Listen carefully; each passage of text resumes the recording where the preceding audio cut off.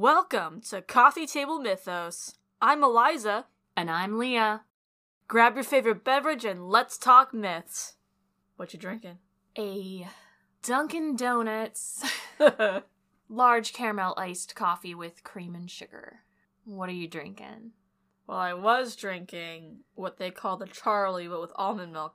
So, they've got this new sweet cream, cold foam, cold brew, and I've been wanting to try it. But as you are aware, I went to work today as, an extra day of work. And I was like, I'll get coffee on my way home. And I will be a good person and get you coffee as well at the same time. I get to the window, because I, ordered ahead. Right. And the lady's like, yeah, BT dubs, we're out of cold foam. We don't got it. So I made this for you. And I'm like, I can't drink this. Because she's regular milk. So I had to throw that out. And then we proceeded to try to go to another Dunkin' after I came home. They were still out of the cold foam at the other Dunkin' we went to. So I settled for the Charlie with almond milk, which is fine. And we had this splendid idea to try and get Pokemon cards from McDonald's while we were out getting this coffee. But then we go to this McDonald's, and we go up to the drive-thru, we ask them if they have the Pokemon cards, they say they do, so we order 4 kids' Happy Meals, and what do I find? 4 of the same Connect 4 Hasbro travel games. No Pokemon cards. There's Pokemon on the receipt. I just can't. So she had a rough day. And now she's drinking water. I am drinking water. I thought about getting some alcohol, but I was like, nah, I don't need to do that. I'm fine. Anyway, so this week we're talking about Celtic mythology. Yep. What's your topic tonight? Okay, so we're gonna be hanging out with Welsh mythology for a little bit. Oh, shit. Today, specifically, we're talking about the Tylwth Teg, which is spelled Tylwyth, new word Teg. In modern Welsh, this phrase has become synonymous with Tinkerbell-esque fairies. Oh. But in Welsh folklore, it literally means the fair family, and they are a race of humanoid beings. Huh. Tylwth Teg look like humans, but they have otherworldly features, meaning they could be fairer, taller, more beautiful, or just have something that lets you know when you're looking at them that they are not quite regular human beings. They also possess the ability to shapeshift. They generally have white blonde hair, glassy blue eyes, they can be male or female, and their language is too beautiful to repeat. Damn. They can be found wearing airy or flowy robes in scarlet, green, white, or blue, and sometimes the color denotes what caste they are. The Tylwth Teg have 2 possible origins depending on the folklore. One place they could be from is Annwn, the Welsh otherworld. We briefly discussed Annwn during the Cushi episode because of the similarities to the Cwnanwn, which were the dogs of the otherworld. Annwn is ruled by either Aran or Gwynap Neath, depending on the lore. It's a beautiful place of eternal youth and health, where you never go hungry and all your needs are met. Oh, that sounds nice. The second possible origin is an island in the Irish Sea known as Gwerddonau Hion, and that's spelled Gwerddonau, new word, Llion, which means the Isle of Enchantment. The Isle of Enchantment can move around, and the Tylwth Teg move it closer to shore when they want to go shopping in human markets. Huh. Okay. The Tylwth Teg often like to test humans. They can also turn themselves invisible if they don't want to be seen, and there are some stories where they blind humans who see them when they don't wish to be seen. They also had a penchant for giving out blessings and curses to unsuspecting humans. They're corporeal, And I mention that because there's another type that I want to discuss on a later Celtic week. Oh, okay. That are not corporeal. For the people that don't know what corporeal means, like myself, what does corporeal mean? Sure, so they have a physical body. Oh, okay. I was like, I don't know why, but in my head when you said that, I thought that meant like courteous. Or like nice. I don't know why. That's just not at all what that means. I'm glad I asked. So, the Tylwth Teg are known for their dancing, particularly in the moonlight, and their fairy rings. It's said if you're caught in a fairy ring, you'll be forced to dance for a year and a day. That's a hell of a lot of cardio. That sounds like something I read in the book Ash. Well, maybe she took, She may have, because she talked about something very similar to that. Mm-hmm. Except they danced to death, basically. Well, yeah. I mean, if you were dancing for a year and a day, you probably would dance to death. Yeah. They also love music and have been known to kidnap skilled musicians to make them play in their realm. Huh. It's strongly suggested that you speak kindly of them, because if you don't, you are likely to be cursed. They are partial to flattery, and this can lead them to giving you gifts, favors, or magic. There's also stories of them giving out riches that disappear if they're spoken about. Sometimes they ride past human houses on horseback. For this reason, some people leave bowls of milk out as gifts to the Tylwth Teg. They are also associated with lakes, because one belief is that they live beneath lakes and rivers. Their dislikes include rude people, salt, and iron. Oh, then they're probably very, very far away from here. So much salt. I wish I was joking. If a female Tylwth Teg touches iron while she is married to a human man, it will send her back to her realm without a trace. They are never seen by their husbands again. Sometimes humans entered their realm, with varying degrees of success at leaving again. It is said if you carry twigs from a rowan tree, you are granted safe passage through their territory. Goats are sacred to them, as they are keepers of arcane knowledge. Goats? Goats. Okay. They would comb goats' beards every Friday night so that the goats would be decent for Sunday. Okay. They have been accused of stealing blonde babies and leaving changelings in their place. Huh. The changelings start off just like the real child, but slowly their faces shrivel and become hideous. The child becomes bad-tempered, and the families would try many things to get their child back, ranging from neglectful to abusive. So, trigger warning, because most of this next little chunk is not cute. Not cute or pleasant. Oh, okay. Some parents would leave the changelings in a field alone and return to their house in the hopes that they would find their real child there. Some would threaten the babies with hot pokers or hold them on a shovel over an open fire. Some were placed in hot ovens or exposed to boiling water, while others were forced to brave the elements. After Christianity arrived in Wales, it was believed that unchristened children were more at risk of being swapped with the changeling. Other more at-risk children included girls and twins. Huh. Some people would place iron fireplace tongs above the crib to keep their child safe because the Tylwth Teg dislike iron. All I keep thinking is my sister taking the fire poker and taking it to sleep with her. Because she would be scared someone was trying to break into the frickin' house at night, even though other people were in the house with her.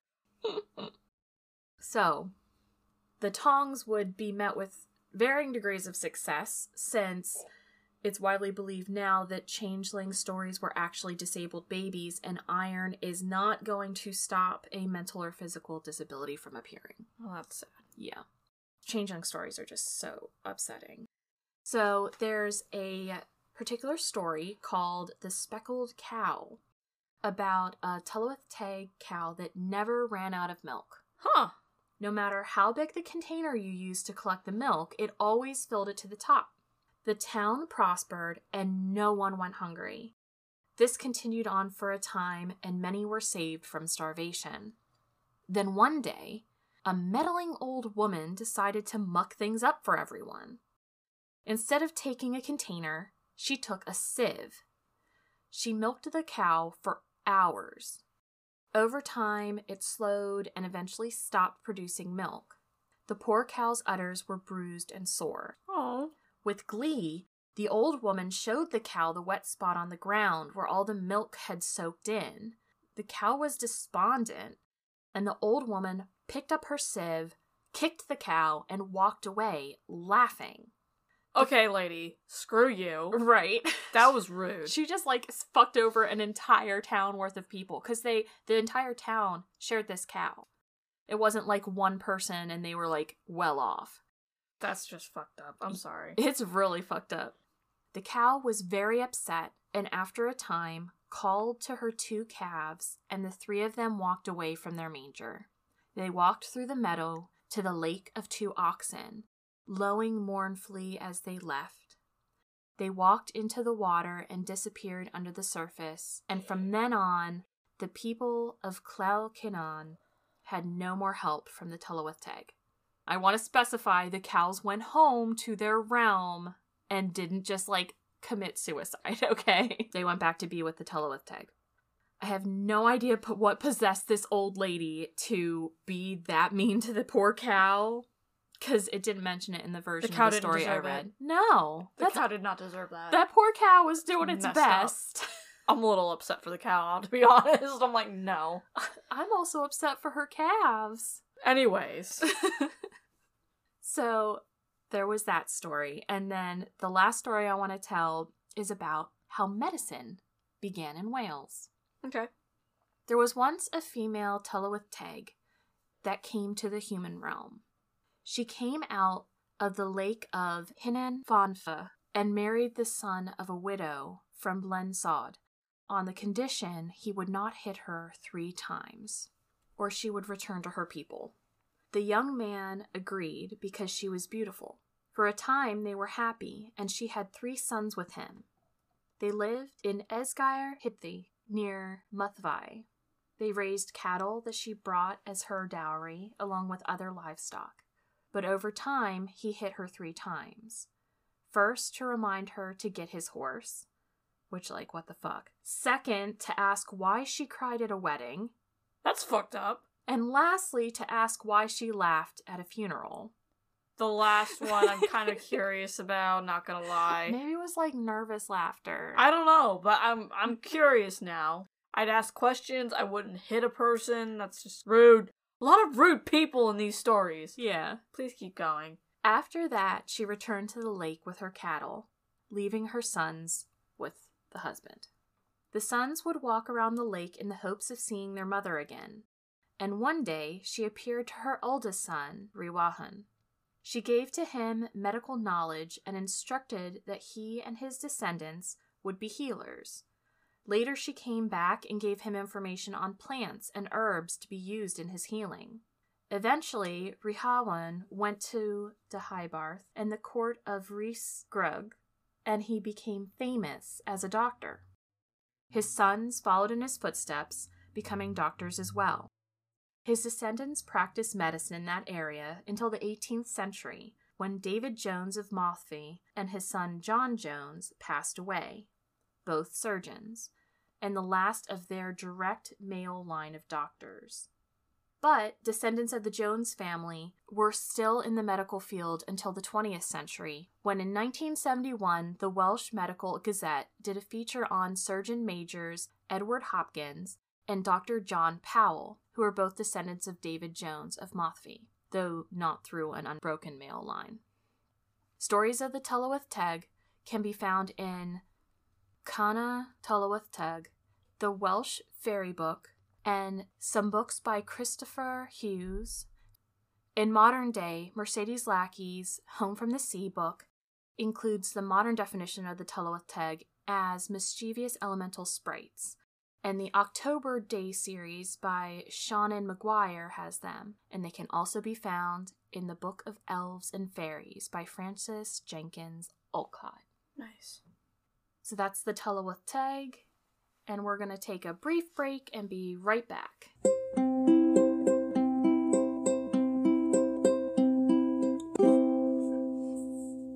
And we're back.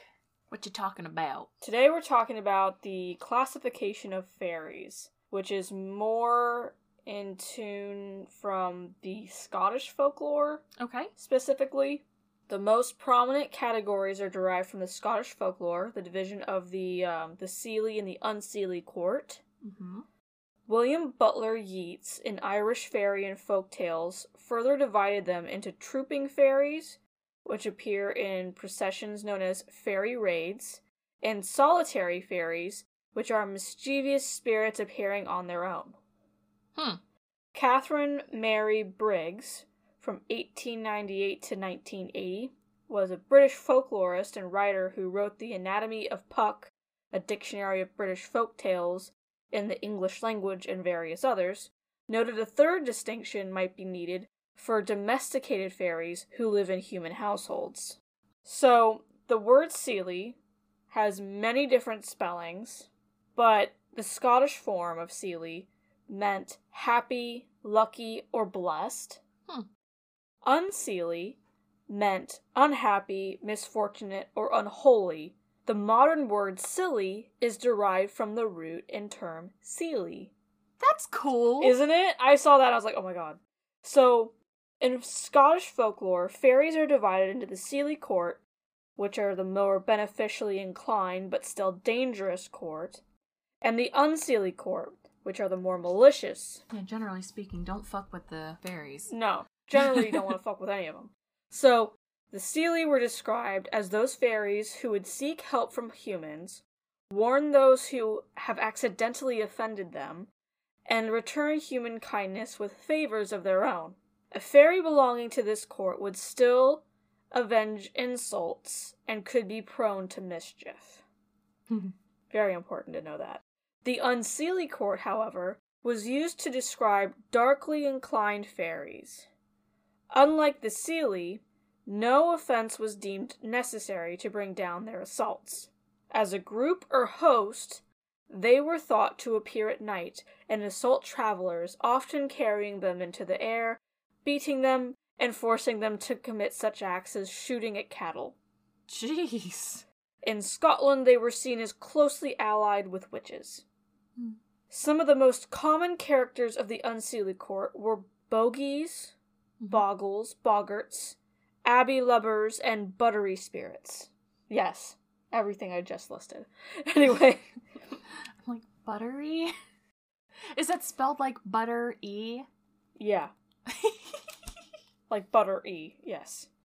So the modern classifications of trooping fairies contain aristocracy of the fairy world, including the Irish Aoshi, known as trooping fairies because they travel in long processions, for example, from which Tam Lin was rescued. Trooping fairies also include those of lesser importance.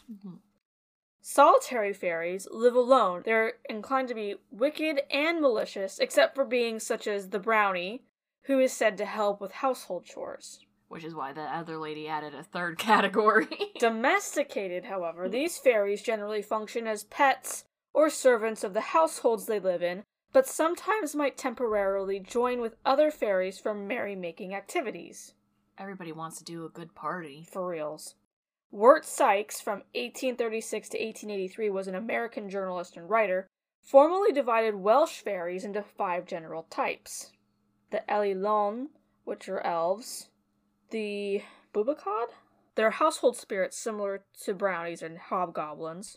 The Coblynau, spirits of the mines. The Gwragedd, Anwen, lake maidens. And the Gwyllion, mountain spirits, resembling hags. I am sorry if I butchered any of this. That's the one thing I just learned about pronunciation is the double L's are actually pronounced almost like an H, like Well, for today's episode, I wanted to tell this story because I talked to you about it last week, and I didn't really think of any particular reason to say it other than I liked the story and I thought I wanted to talk about it. Nice. So, this is called The Corpse Watchers. Yes. Yes. That was Okay, are you going to tell him how we ended up discussing this? You want to start? Because I'm pretty sure you know. I remember, but you can go ahead and tell it. So we were standing in the kitchen, and we were talking about her game, Assassin's Creed Valhalla. Yes. And she had played the first time through and she got really far, and then she decided to replay it on a harder level. So she was restarting, and she was fighting these 3 wolves. And the 3 wolves were kicking her ass. Listen. They were higher level than her. They were like double my level. But they were called like corpse eaters or corpse watchers. Yeah. So I was wondering if they were part of Norse lore, like if they were an actual story. I think they're corpse feeders. That's the one. I think that's what it was. Yeah. Yeah. So we go Googling, and this is actually what pops up instead. Yes. And it has nothing to do with what I was doing in the game. Not even a little bit. Not even a little bit. But I'm going to tell it because it's a really cool story. I really liked it. It's really cute. Yeah. There was once a poor woman that had 3 daughters. And one day, the eldest said, "Mother, bake my cake and kill my cock, till I go seek my fortune." So she did, and when all was ready, says her mother to her, "Which will you have, half of these with my blessing, or the whole with my curse?" "Curse or no curse," says she, "the whole is little enough." So away she set, and if the mother didn't give her her curse, she didn't give her her blessing. She walked and she walked till she was tired and hungry, and then she sat down to take her dinner. While she was eating, a poor woman came up and asked for a bit. "The dickens a bit you'll get from me," says she. "It's all too little for myself." And the poor woman walked away very sorrowful. At nightfall she got lodging at a farmer's, and the woman of the house told her that she'd give her a spade full of gold and a shovel full of silver if she'd only sit up and watch her son's corpse that was waking in the next room. She said she'd do that, and so when the family were in their bed, she sat by the fire and cast an eye from time to time on the corpse that was lying under the table. All at once the dead man got up in his shroud and stood before her and said, "All alone, fair maiden?" She gave him no answer, and when he said it the 3rd time, he struck her with a switch and she became a grey flag. About a week after, the 2nd daughter went to seek her fortune, and she didn't care for her mother's blessing no more than her sister. And the very same thing happened to her. She was left a grey flag by the side of the other. At last the youngest went off in search of the other 2, and she took care to carry her mother's blessing with her. She shared her dinner with the poor woman on the road, and she told her that she would watch over her. Well, she got lodging at the same place as the others and agreed to mind the corpse. She sat by the fire with the dog and cat and amused herself with some apples and nuts the mistress gave her. She thought it a pity that the man under the table was a corpse, because he was so handsome. But at last he got up and he's all alone, fair maiden?" "All alone I am not. I've little dog Douse and Pussy, my cat. I've apples to roast and nuts to crack, and all alone I am not." "Ho, ho," says he, "you're a girl of courage, though you wouldn't have enough to follow me. I am now going to cross the quaking bog and go through the burning forest. I must then enter the cave of terror and climb the hill of glass and drop from the top of it into the Dead Sea." "I'll follow you," says she, "for I engage to mind you." He thought to prevent her, but she was as stiff as he was stout. Out he sprang through the window, and she followed him till they came to the green hills, and then says he, "Open, open, green hills, and let the light of the green hills through." "Aye," says the girl, "and let the fair maid too." They opened, and the man and woman passed through, and there they were on the edge of a bog. He trod lightly over the shaky bits of moss and sod, and while she was thinking of how she'd get across, the old beggar appeared to her, but much nicer dressed, touched her shoes with her stick, and the soles spread a foot on each side, so she easily got over the shaky marsh. The burning wood was at the edge of the bog, and there the good fairy flung a damp, thick cloak over her, and through the flames she went, and a hair of her head was not singed. Then they passed through the dark cavern of horrors, where she'd have heard the most horrible yells, only that the fairy stopped her ears with wax. She saw frightful things with blue vapours round them, and felt the sharp rocks, and the slimy backs of frogs and snakes. When they got out of the cavern, they were at the mountain of glass, and then the fairy made her slippers so sticky with a tap of her rod that she followed the young corpse easily to the top. There was the deep sea 1/4 of a mile under them, and so the corpse said to her, "Go home to my mother, and tell her how far you came to her bidding. Farewell." He sprung head foremost down into the sea, and after him she plunged, without stopping a moment to think about it. She was stupefied at first, but when they reached the water she recovered her thoughts. After piercing down a great depth, they saw a green light toward the bottom. At last they were below the sea, that seemed a green sky above them, and sitting in a beautiful meadow, she half asleep and her head resting against his side. She couldn't keep her eyes open, and she couldn't tell how long she slept, but when she woke, she was in bed at the house, and he and his mother sitting by her bedside watching her. It was a witch that had spite to the young man because he wouldn't marry her, and so she got power to keep him in a state between life and death till a young woman could rescue him by doing what she had just done. So at her request, her sisters got their own shape again, and were sent back to their mother, with their spades of gold and shovels of silver. Maybe they were better after that, but I doubt it much. The youngest got the young gentleman for her husband. I'm sure she deserved him, and if they didn't live happy, that we may. And that was the end. So that was the story of Corpse Watcher. So not what we were looking for, but a good story nonetheless. Yeah, I thought it was very interesting. It's funny that you mentioned the 5 Welsh categories of fairies, because the next couple of weeks I'm gonna do one of them. 2 of them, actually. I already figured out the next 2 Celtics, the following Greek, and 1 more Norse. I have no fucking clue what I'm gonna do next week for Greek week. I'm in the process of writing it up. I want to say welcome to all the new listeners that are finding us through Reddit. We really, really, really appreciate you guys checking us out. What's funny is that we're getting more listeners through Reddit postings than we did through ads on Facebook. Yeah. Which I don't know if it's because Facebook's algorithm's all wonky when I try to, put the ad through, but we appreciate you listening in. Thank you. I don't know if I'm gonna draw anything for this one because it was just classifications. Right. That'd be kind of hard. That'd be kind of odd, but I think I might need your help drawing the Tylwth tag because I'm picturing more of a sharper featured. You need my sharp lines. Yes. Mine are very rounded, and I don't think it's gonna come out right if I do it. I will say what was it? How do you pronounce yours from last week? The Japanese? Yeah. Honeona. Your Honeona turned out pretty damn well. I thought it turned out well. I love your hands. Thank you.